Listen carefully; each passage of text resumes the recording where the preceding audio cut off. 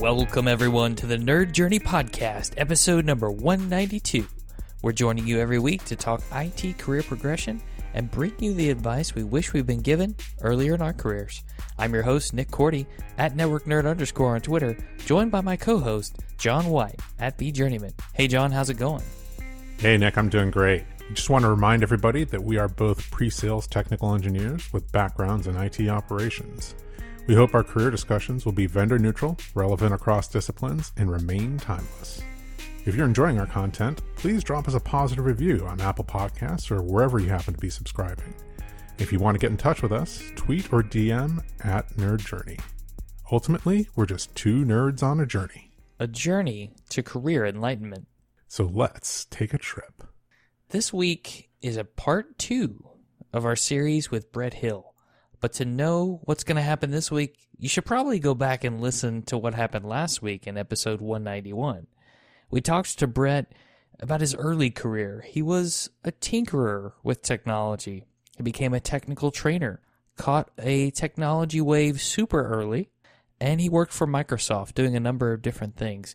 One of the coolest things in that episode is he decided to own the space for Internet Information Services and really built a deep expertise, and he talks about how you might decide what you want your area of expertise to be. He moved through the transition to online services like Office 365, Microsoft 365, and what that transition was like both inside and outside the company. And then we talked about his pivot into tech marketing. But this week, there's a different pivot coming, isn't there, John? Yeah, absolutely. I think we got to listen, or at least I got to listen because I wasn't at the record. I had some stuff going on with power at the house. But, there's a really interesting conversation that happened. The overall, theme of this second half of the discussion was mindfulness and Brett's kind of move away from the technology industry and starting a coaching business in mindfulness. I had an interesting gut reaction because I think you and I were talking about this before we started recording, but things like mindfulness are easy to dismiss in the tech world, it doesn't feel like hard science. But then, I was thinking about it a little bit and I went, well, I guess discussing concentration, like when we, did 7 episodes on Cal Newport's deep work, same type of thing. It could be easily dismissed as something that's like, oh, that's fluffy, when it was not fluffy, right? It was very, very definitely concrete ideas and practices. So, really fascinating to listen to. And I'd be interested in hearing other people's reactions to this discussion of mindfulness. I'd be interested to hear whether, just the topic, kind of has a fundamental gut reaction of oh, I'm just going to not listen to this one. But I also I think that there was something later in the episode, he talked about the body as a biological host machine and discussed what virtualization would mean in that context. And yeah, it was a great analogy, about, attention and what it is that you view as yourself and what that context is in mindfulness. So looking forward to having everybody listen to that rather than me ramble on about it. So without further delay, episode 192 with Brett Hill.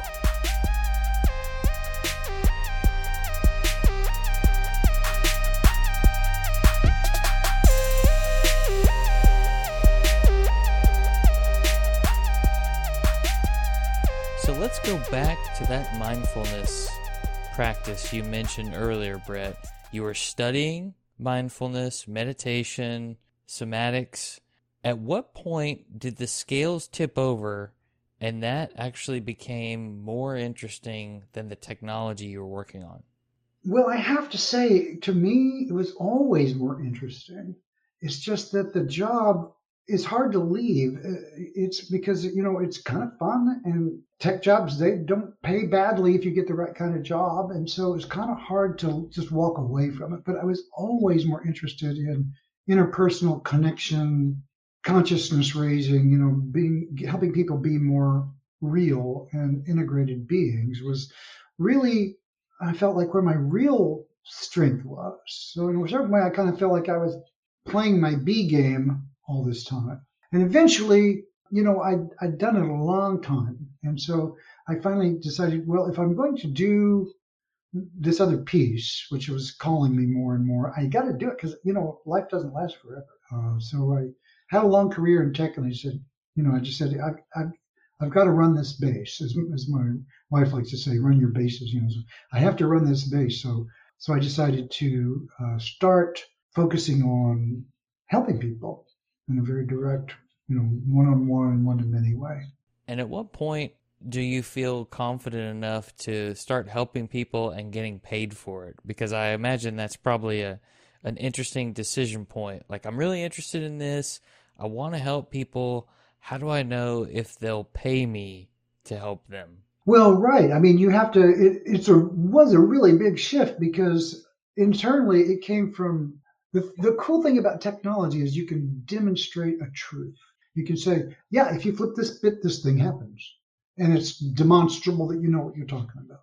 But if I tell somebody, if you learn to work with your breath, you'll make your life a lot better. They have to believe you first, and I can't demonstrate that for them objectively. They have to try it to know. And then if they try it and go, okay, see, I'm taking a breath and it's not working, so I don't believe you. Or I tried that last year, or I tried that when I was 7, or whatever. There's like some idea in their head about why it won't work. And it could be that they're wired in such a way where it doesn't. That does happen.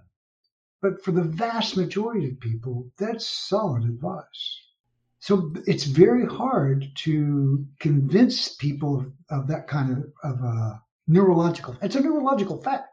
If you, like the SEALs, the Navy SEALs, they do this box breathing. You may have heard of that. And because it affects the amygdala, calms your nervous system down, and you're going to be a better warrior when you're calm. And guess what? You're going to be a better person. You're going to make better decisions. You're not going to say things that you regret so much. You're going to see opportunities for solutions that you miss otherwise. And those are often better solutions than you would otherwise find. So the scope of the impact is, I can't overstate it. It's so powerful and so impactful that if people knew, everyone would be doing it. And that's the mission that I'm on these days, is to help people wake up to the opportunity that's just right at their feet. And the name of your business is Language of Mindfulness? Is that accurate? It's actually the Mindful Coach Method. Okay. The Mindful Coach Method. It was the Language of Mindfulness about a month ago, but I just literally pivoted this last month because I wanted to have something that was a little more direct about what I'm doing. I've taken all this learning that I've done for so many years, and I've crafted a process that if people do it, it will help them. And there's a lot of things that work. You could take traditional mindfulness training, you could take traditional meditation training. Well, traditional, there's a lot of forms of meditation. And those things will definitely help. This particular process is about helping people discover their own natural, native resourcefulness and really, really grounding in that. Almost like if you could wave a magic wand and say, I want you to speak your personal truth. Who are you? What's important to you? What matters to you? And I want you to act and speak from that place all the time. The question is, why don't people do that? Wouldn't Good question. Wouldn't we be better off? Well, we don't, because we get hurt. The world resists sometimes.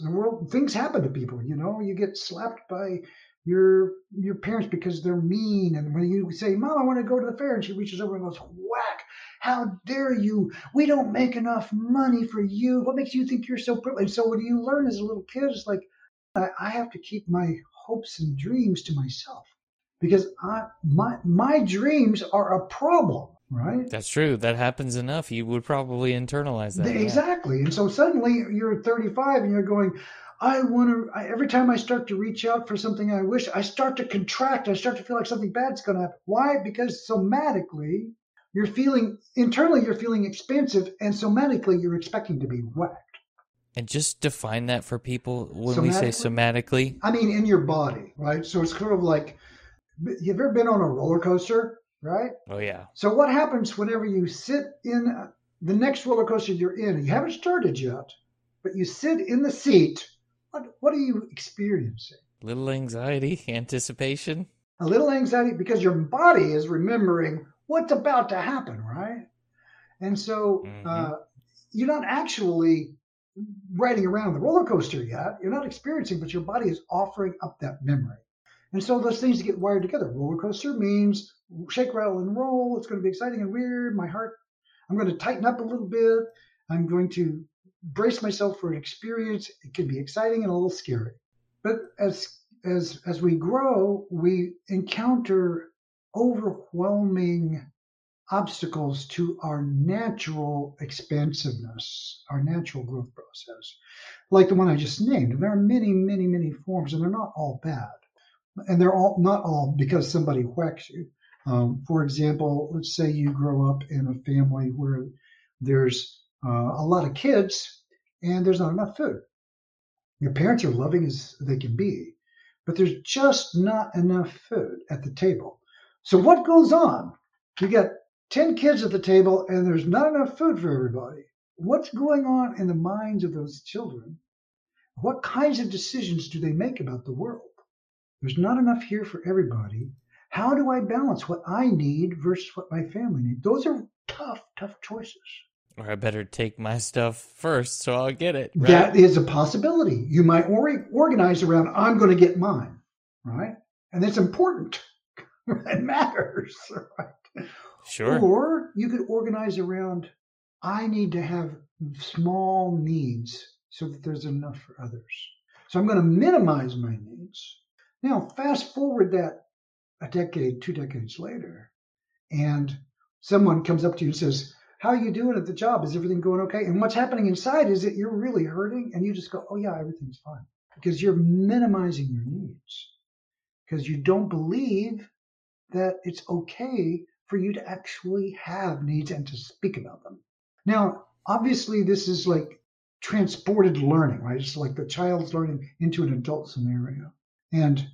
But that's the way our neurology works. We aren't objective machines that we think we are. There's a whole other conversation about the coloration of consciousness and how nothing really comes to you unbiased in a way. It's really a whole other conversation about our neurology. So I spent a lot of years studying how all this works with people and trying to get somewhere with it. How'd that conversation go with whatever boss you had at the time when you said, listen, I'm leaving the company because I want to go and focus on this practice and helping people full time? Well, I didn't have to volunteer. There were some natural inflection points, like at Microsoft. There was a natural inflection point because I was hired as the IIS technical evangelist. And the way they were organized, and what they didn't tell me at the time, is that, yeah, you can be the IIS technical evangelist as long as we have an IIS server in development, right? So they were moving from one version to another. And as soon as they release it, they don't want an evangelist for the one they already have. They want the one for that's either brand new or about to come. So it's not like sustaining evangelism, so to speak, at least at this company. So at that point, I had to find a new job. That's when I moved on to online services, because online services was the new cutting edge. And so once that got released, there was a whole other wave of assimilation. And at that point, I decided to leave. So it was just sort of like, if you don't find another position, then you're effectively not here anymore. So I just opted for that. Well, I think what I'm referring to is that eventually I think you had to resign from a company to go and start your business, basically. Well, there was the situation, like I said, at Microsoft, where I didn't really resign. It's just the job went away. And so it kind of like, they don't fire you. You sort of volunteer to lay off, and they're happy that you do, because they don't have to mess with it in a certain way. And so I kind of didn't get the deal that I wanted from them in a certain way. So it wasn't a great experience for me at that point. And so I moved on to Riverbed and some other things. And then Riverbed, with their big transformation, and the whole technical marketing department got collapsed. And at that point, it was a decision point for me to just do something else. So I got hired by another company in Redmond to help write more Microsoft content.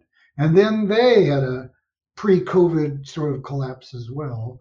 And so suddenly I'm like in the COVID unemployed workforce. So that's when I made my pivot. Ah, okay. That makes sense. So it's either go back into tech or transition. So I just took that opportunity to transition. Challenges as opportunity. Makes sense. When we say mindfulness, what kind of misconceptions would you say people have about that term? Well, there are many. Let's just start with a lot of people think it's something woo-woo.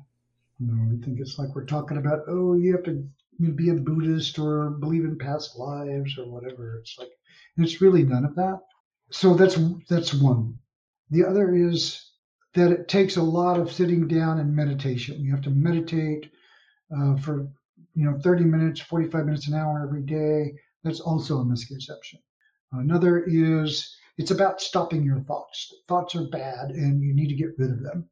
That's another misconception.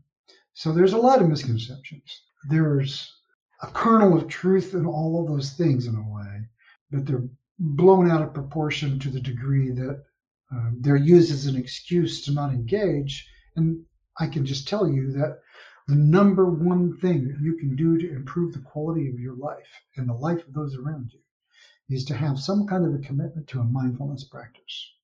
The number one thing, unless it's like health, and like you can't, you need more insulin to stay alive, But if you're hovering above baseline, then start a meditation. But it's going to help your career. It's going to help your relationships. It's going to help every aspect of your life because you're talking about your brain here, folks. You're talking about the executive function of your brain. The newest part of our neurology is this executive function part of the brain, and that's where the potential to be mindful about your experience exists. And we're not very good at it. And that's the reason it's hard for people, and that's the reason they stop, because it's hard. But the advice really is keep doing it. Persist. It's like trying to, the best analogy I have, or one I use frequently, is just like riding a bike, right? You get on a bicycle, nobody knows how to ride a bike initially. It takes a while. And guess what? When you fall off, it can hurt. So do you just fall over and go, oh man, I tried riding a bike. I can't do it. It doesn't work. It hurts. This is not for me. And there are plenty of people that that's true for.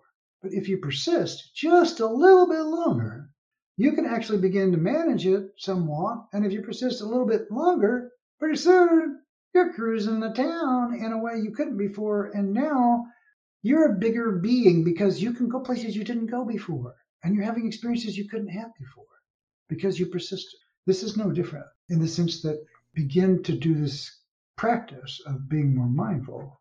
Then the more you do it, the easier it gets because your brain learns what you're trying to achieve and builds neurology around that so that it's easier for you to do.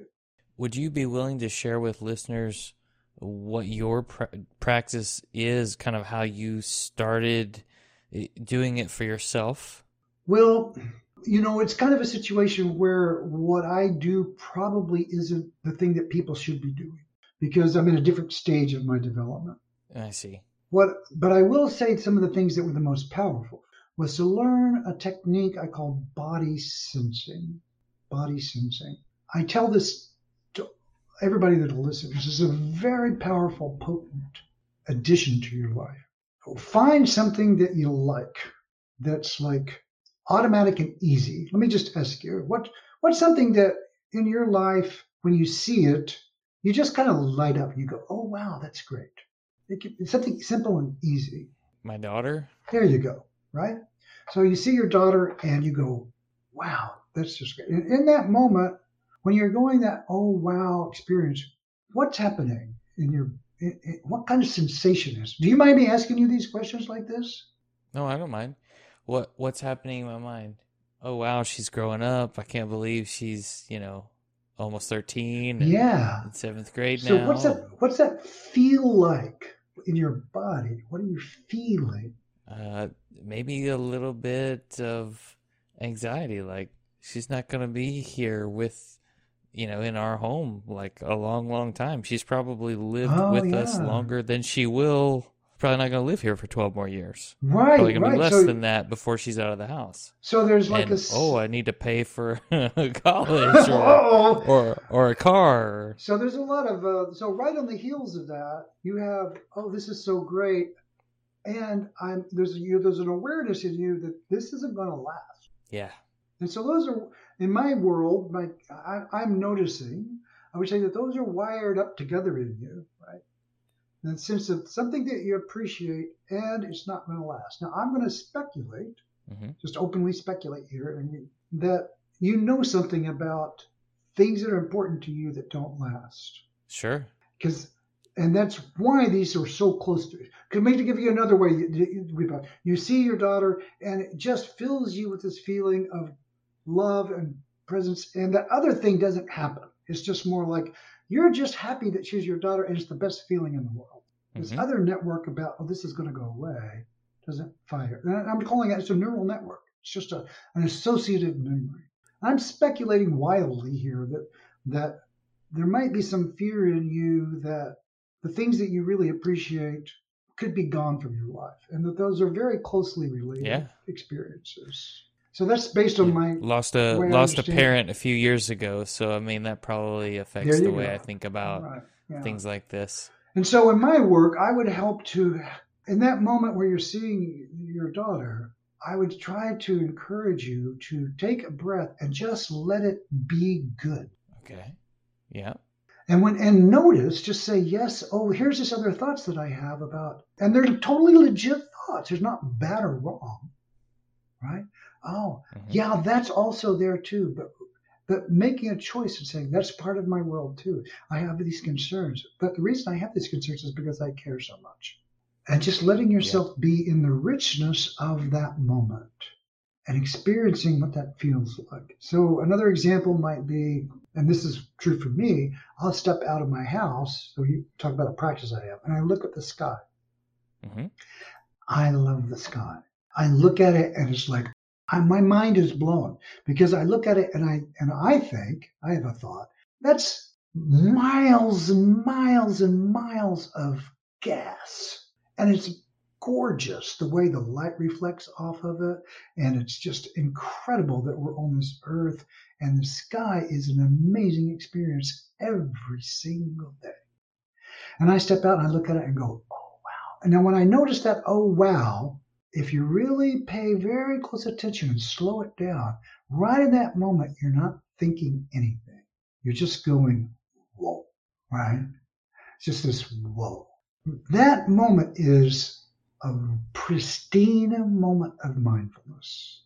You're not thinking. You're just directly connected to your in-the-moment experience. And you can have that as many times a day as you wish. There's nothing between you and appreciating the sky or a tree or your daughter or a dog or a color or a sound or the way a body moves or a painting or picture. There's so many things that you can give yourself the pleasure of having if you just permit it. I like that. Yeah. And so the practice, part of my practice, my method is first, let's just take an inventory of the things that you like. And we're going to create a practice around letting yourself really steep. I don't mean like dramatically go, I'm in bliss about it. Not making drama out of it, but just let it be what it is. And just letting yourself have those moments because they're pure moments of mindfulness that you can have time and time and time again. Now your brain will notice, he's making an effort to pay extra close attention to these moments. So I'm going to light them, more of them up. Your neurology begins to learn, oh, you're looking for beautiful moments. Well, there's what. And they start to just surface. And pretty soon you're adding lots of these really great moments to your life. And they don't cost you anything. You don't have to subscribe to a cult. You don't have to meditate for 1,000,000 years. You don't have to believe anything other than your direct experience. And taking time to notice. Taking time to notice and deciding to stay with that experience on purpose for an extra 3 seconds. And that's the magic. To notice that you're lighting up and then say, oh, this is one of those moments that Brett was talking about. and just stay in it for an extra 3 seconds and just notice what it feels like to be there. It's sort of like they say, take time to smell the rose, or you taste something really good, right?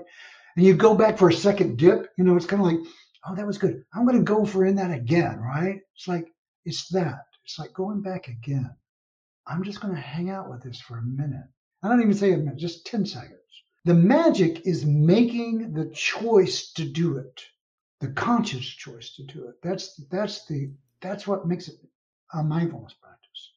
That you're bringing your will, a conscious choice to. I'm choosing this experience. The power of this cannot be overstated. It's exceptionally powerful. Now, there's a lot more to it. It goes places beyond this. This isn't just feel good about your day and avoid all your problems at all. Right. This is just step one. Step one, creating a little space for yourself. And yes. Taking time to enjoy maybe even just ordinary things Precisely. in your busy life that you don't right now. Yeah, that's right. It's like I'm worried about what I'm going to, the script that I've got to write at work, and I'm not sure how I'm going to get it done. But right now I'm seeing a beautiful sunset, and I'm not working on the script. I'm just, why take that away from yourself? And in fact, I would argue that by giving yourself this kind of spaciousness, when you get ready to work on your technical projects, you have more resources available, more creativity and resilience available to see solutions that you didn't see before. And I remember one of the things you mentioned back at Don Jones's conference, AMP Navigator, last year, was about using some of these mindfulness techniques in interviews. Mm-hmm. And I think it'd be really interesting to explore maybe a couple of those tips and how you landed upon how you were acing those interviews. Well, right. It's really fun to be who I am in an interview because I feel like I turn everything around on people and they don't even know. It's kind of like really kind of subversive mindfulness in a way. Kind of, I hate to say it that way, but it's almost like you walk into the room and you're listening to them very closely, right? So I'm hearing what they want in a person, mm-hmm. and I'm not shape-shifting myself to be that, but I'm measuring my answers against the things I know they're listening for. And if I can do that authentically and honestly, then it's a good fit for me. If I have to bend myself a little too much to kind of fit into the mold of what they're looking for, whether they're asking for it or not, then I can't do it. So now to answer your question, one of the things I like to tell people is to think about it from the other side of the room. A lot of people are worried a lot about what are they going to think of me? Am I going to present well? But I'm going to ask people to first think about what is it like to be the interviewer. Now, I've been in these conversations where you've got a day job, right? You're the technical evangelist, or you're the whatever you're doing. You're the IT pro in the data center. You're the scripter, whatever you're doing. And they say, oh, we want you to be on an interview loop for somebody. Well, you've got your regular job that you actually get rated to do and evaluated on. And suddenly you're getting called into interview after interview with people. So what you're hoping is that the person that you're talking to is the right person. You're wanting the person that you speak with to be perfect for the job. And so as the interviewee, when I walk into the room, it's a complete mindset shift if I realize that they want me to be the right person. They really do, because they've got other things to do. And if you're not, they just have to interview more people, right? Right. And they've got, that takes away from their actual day job, except for the HR people, and that's all they do all day, right? But the actual program managers or group leaders or whoever you're doing interviews with, they really want you to be the right person. So they're looking for you to give them information that excludes you.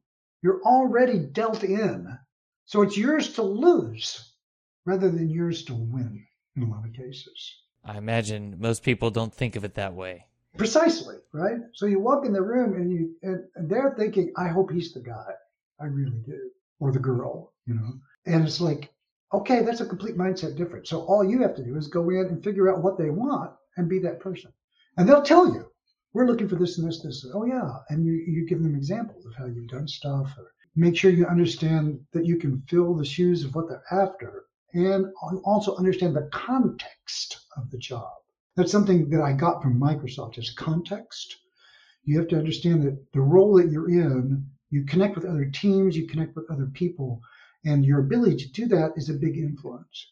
Remember that when you're going to work for somebody, your job in some ways is to help your manager look good in their interviews, right? Because they're going to be held accountable for you and your performance. And so if you show up in a way where you're going to help them meet their marks, they're going to want you on their team. And a lot of times you just have to ask. And so when the time comes to they say, well, do you have any questions? I have a great question. Question is, let's just say that everything works out. The powerful part of that question is it asks them to imagine you in the role. Right. So in their head, they're thinking, okay, so let's just say that we said yes. Very, very subtle act there to get them to imagine the success of them saying yes, because that neurologically cues them up to do that. Then you say, what would success look like in my role a year from now? Then they will tell you, well, that I would imagine that you would do this and you would say that. And so they tell you straight up what they think the person in this job should be doing. And then all you have to do is be a person that they believe can do those things. I like that. And we'll put the article that you wrote about mindfulness and communication skills getting you jobs in the show notes, because I think that's a fantastic one that people can go back and reference. As we were scheduling the recording, we had an email conversation about mindfulness and IT professionals, and you came up with this really interesting analogy about virtual machines and hosts and how we have subcells with independent beliefs and motivations.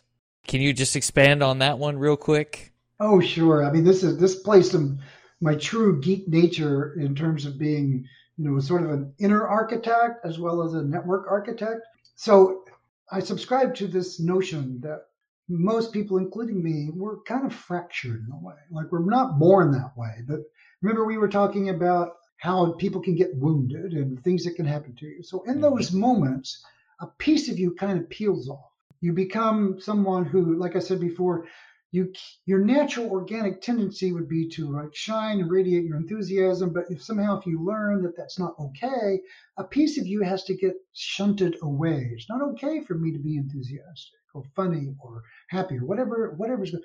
Something that was good and should be celebrated and encouraged becomes toxic because of your context, not because of you. And so that creates a split in us in a way, and we spend our lives in a way trying to reintegrate these splits.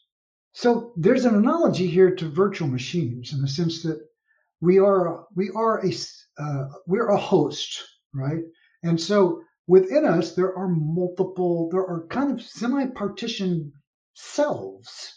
There's a part of us that wants to expand and be happy and great. And there's another part of us that says, well, you have to watch out for that. And then there's a part that's managing the interplay between these things. So you have the scheduler, VMware server, right? You've got a VSX server, and it's like you got all these virtual machines on it, and it's managing all the interplay between all of these various operating systems, some of which all of them are competing for resources. But they don't know they're competing. They're each self-contained. So it's sort of like, and if you don't think that you're a fractional being, ask yourself, is the you that wakes up on January 2nd and not following through on your New Year's Eve commitments the same one that made those commitments? It's like, oh, this year I'm really going to hit the gym. I swear I'm going to do it. I'm really going to do it. January 2nd, it's like, who was that guy that made all those commitments? It's like, that wasn't me, right? So that's can't be me, right? Right. So, okay. So in that case, the virtual machine that has this, I'm going to get healthy agenda is not the same one as the one that's like, no, I'm not going to do that right now. But you're competing for resources in the sense that there's only one body. It can only be either in the gym or not. And so there's your time slicing between the focus points, and the operating system is managing that time slice. Yeah, I really like that analogy. And all the things we've talked about around mindfulness and somatics, what I hear you saying is this is a way to improve your focus for those big tasks that create the big value in the world, doing Yeah. the what we might call deep work. Well, it is deep work. It's like, to continue using the VM analogy, the problem is that people switch into the VMs and they think that's who they are. Just like each virtual machine thinks it's the whole server, right? Right. It thinks it's got all this memory and I've got a disk subsystem. It doesn't realizing it's sharing with all these other virtual machines. It thinks it's the only occupant. Well, our brains are the same way. We switch between these kind of fractional identities in a way, and we think that they're the only being. We have an experience of being a unified individual, but we clearly are in conflict with each other. That's why we do things like that are unhealthy for ourselves. It's like there's a me that wants to smoke, and there's a me that knows that I shouldn't. Two different beings in a way. And I don't mean like, completely separated, segmented identities to the degree, but there's a host operating system that can be aware of both of those things at the same time. Mindfulness is the process of giving the host operating system more attention. It doesn't suck your attention point into one of those subsystems. Instead, you pull it back out. You go, oh, that virtual machine is taking up too much RAM. I'm going to give it less attention, and I'm going to release that into free memory so that everybody else can be smooth here. And we're all going to, all my parts are going to operate together more harmoniously this way. So you're really, but we're biological machines and not actual machines. And so you have to create the capacity to do that within yourself. And the more fractionalized you are, the harder it is. That's a great point, Brett. And I think that's kind of one of the mic drop moments we've had tonight. It's very good discussion. Are there any other resources that you might recommend for folks, whether it be books, podcasts that you or others do to help them get started? Well, there are a lot of places to go to get started with the mindfulness practice. I mean, my website at bretthill.coach I've got a thing called Starting a Mindfulness Practice there with basic meditation you can get started on. I say basic, but please don't underestimate the power these things have. I just can't say enough how important this work is.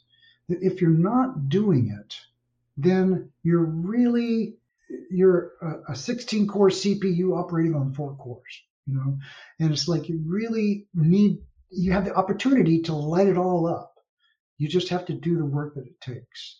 And so it's really important, because that's really how we become the people that we can be.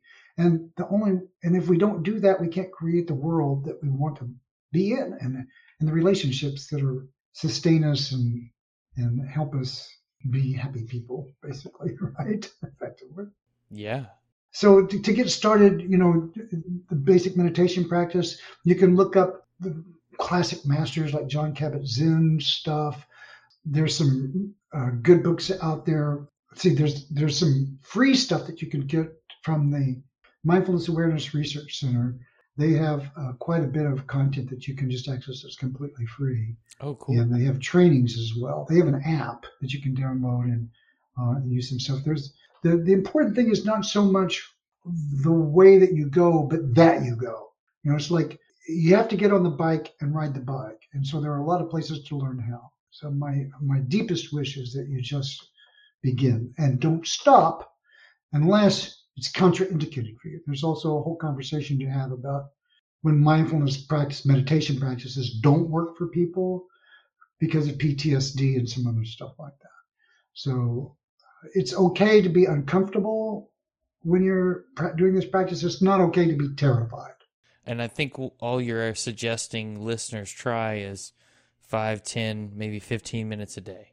Yeah, that and the practice I mentioned earlier, the light me up. Like, if you don't do the meditation, that's the best way to practice. But look at, like the breath meditations, by bringing back to your breath. So you just pay attention to your breathing. You don't judge anything. You just pay attention to the fact that you're breathing. What does it feel like? Take a breath, relax. Take a breath, relax. Pay attention to your breathing. And in about 30 seconds or less, you'll start thinking about something else. That's totally legit. That's the way it works. We don't have enough material in the prefrontal cortex of the brain to sustain that attention. The amount of, you can think of it as like a capacitor. It's got a certain amount of energy, and as soon as that energy drains, you can't hold your attention anymore. So you relax, and suddenly you're imagining something, and that capacitor starts to fill back up, and suddenly you go, oh, I'm not paying attention to my breathing anymore. That moment is the mindful moment. That's the moment that you came out of the virtual machine into the host operating system. Oh, I'm not breathing in. I'm not paying attention to my breath anymore. Go back to my breath. Doing that over and over and over and over again without getting frustrated about it. I'm no good at this. This sucks. This is boring. I hate it. Let all that be true. Just notice, oh, there's a part of me that hates it. There's a part of me that's frustrated. There's a part of me that thinks it's stupid. Just get back on the bike. Because eventually what happens is this spaciousness begins to open up in you. And you start to realize somebody says something to you, and instead of reacting, suddenly you have a moment that doesn't, where the hardwired reactivity isn't so hardwired. And there's a pause in there, and you begin to notice in that pause, this is a famous quote, in that pause, there's the opportunity to choose. And in that choice, there's freedom. So this is, in the end, mindfulness is about freedom. It's about having the potential to make a different choice than the automatic one that you would make if you're not mindful. A better choice. Yes, sir. That's excellent. Well, Brett Hill, I want to thank you so much for joining us. Really appreciate the great conversation and guidance. And if people want to reach out to you, where's the best place to find you? BrettHill.coach is my website, and you can email me if you like as well at, I'll just use the easy one, BrettHill@outlook.com. I'm happy to talk shop and see if I can help you in any way. Yeah, and it looks like you have a newsletter on your website and some great blog posts. So I would encourage any listeners to check it out and sign up for the newsletter. Great. Yeah, that'd be fabulous. Thank you so much.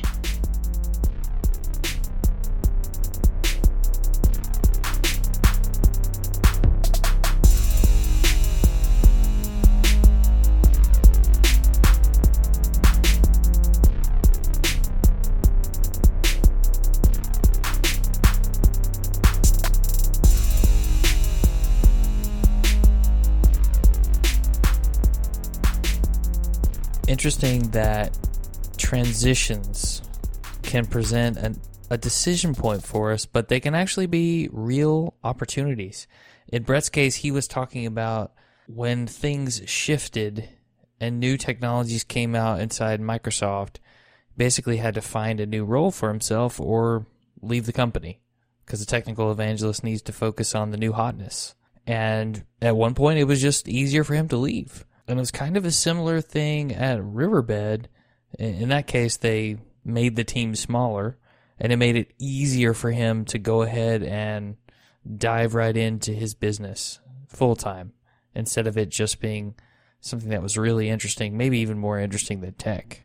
Yeah, now that I think back on it, like when we recorded the introduction, I kind of glossed over that transition away from, technology jobs and into being essentially an entrepreneur, starting one's own business and working for oneself. Like that's a big transition in and of itself.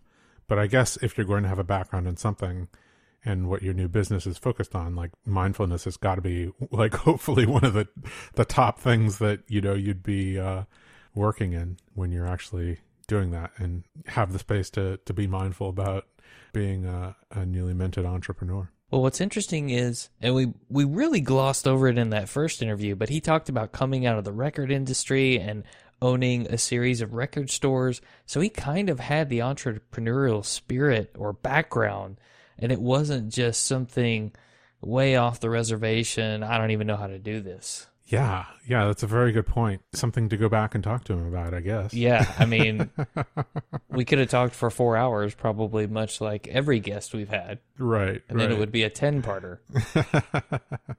I hate to come back to this thing and jump on it again, but that analogy of, the self and distraction and the biological body, as like a biological host machine with virtual machines and routing, your attention, between those virtual machines. I guess maybe now I'm extending the analogy, but that I just found that super fascinating, very, very useful. Like, all of these things are always like just a way to imagine like how your brain works, and it doesn't perfectly fit any one analogy, but it was a really interesting framing device. Yeah, I liked that. And he came up with this just emailing us back and forth. Yeah. Which was great. But I mean, it's the, the sign of a good instructor is, frame the topic in something that the person that you're talking to will understand. Even if it's imperfect, it's like get you 80% of the way there. Just the idea that kind of embodied like the whole goal of getting away from hardwired reactions to, external stimulus. And it just reminds me of advice that I've gotten in the past to kind of do things consciously.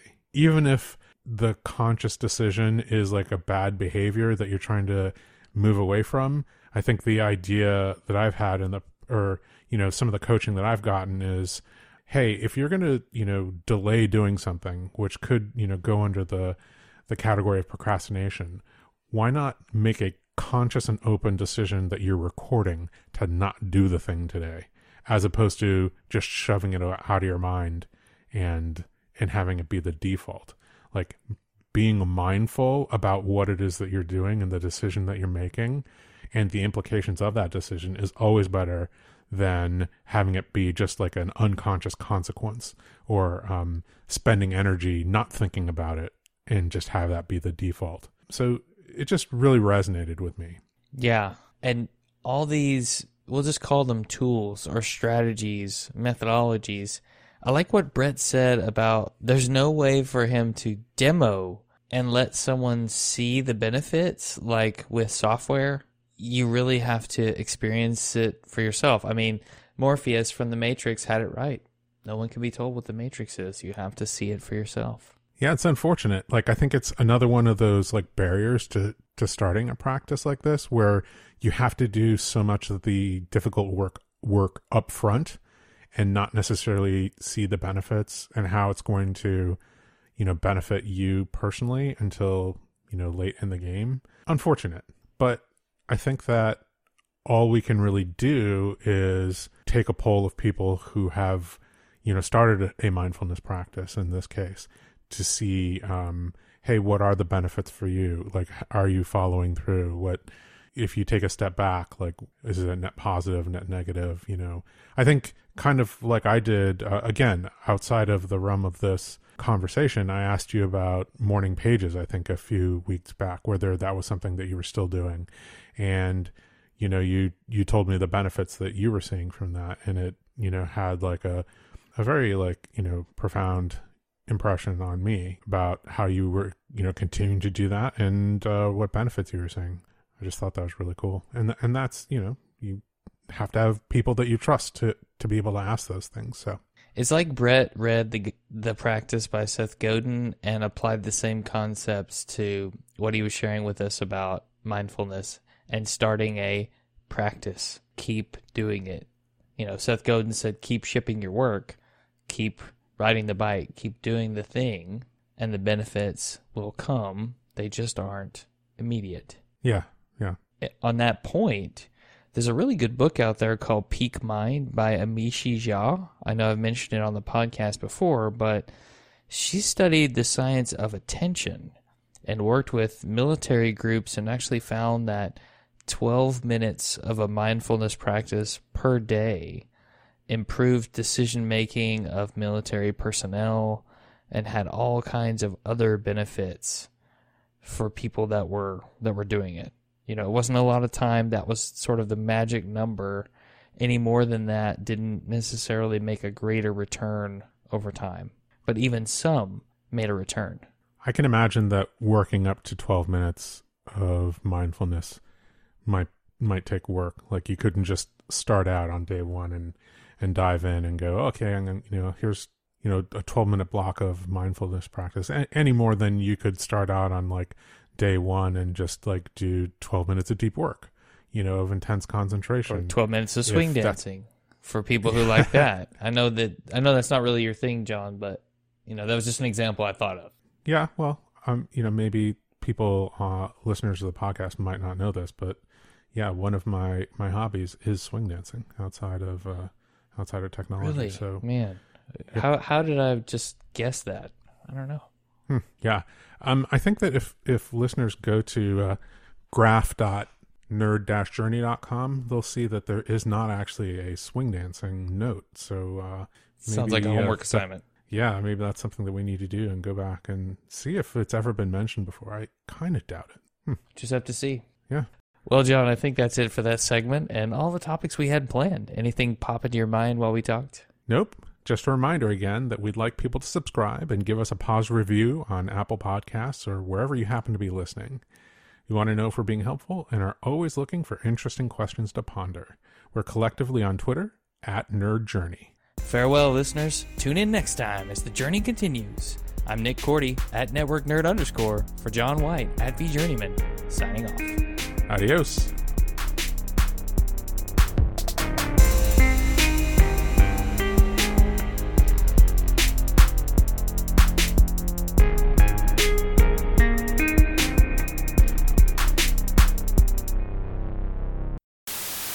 Farewell, listeners. Tune in next time as the journey No, I don't like that. Drive Time DJ. Drive Time DJ. Yeah. All right. Farewell, listeners. Tune in next time as the journey continues. No. What is going on here? You did the same thing. I can't wait for you to listen back to this. Yeah, same. I'm afraid I'm going to do it again. All right, here we go. Farewell, listeners. Tune in next time as the journey No. Like... Well, that was good. Like you had dialed it back so that it was high energy, but it wasn't Drive Time DJ high energy. Okay. All right. Yeah. I'm going to get it this time. All right.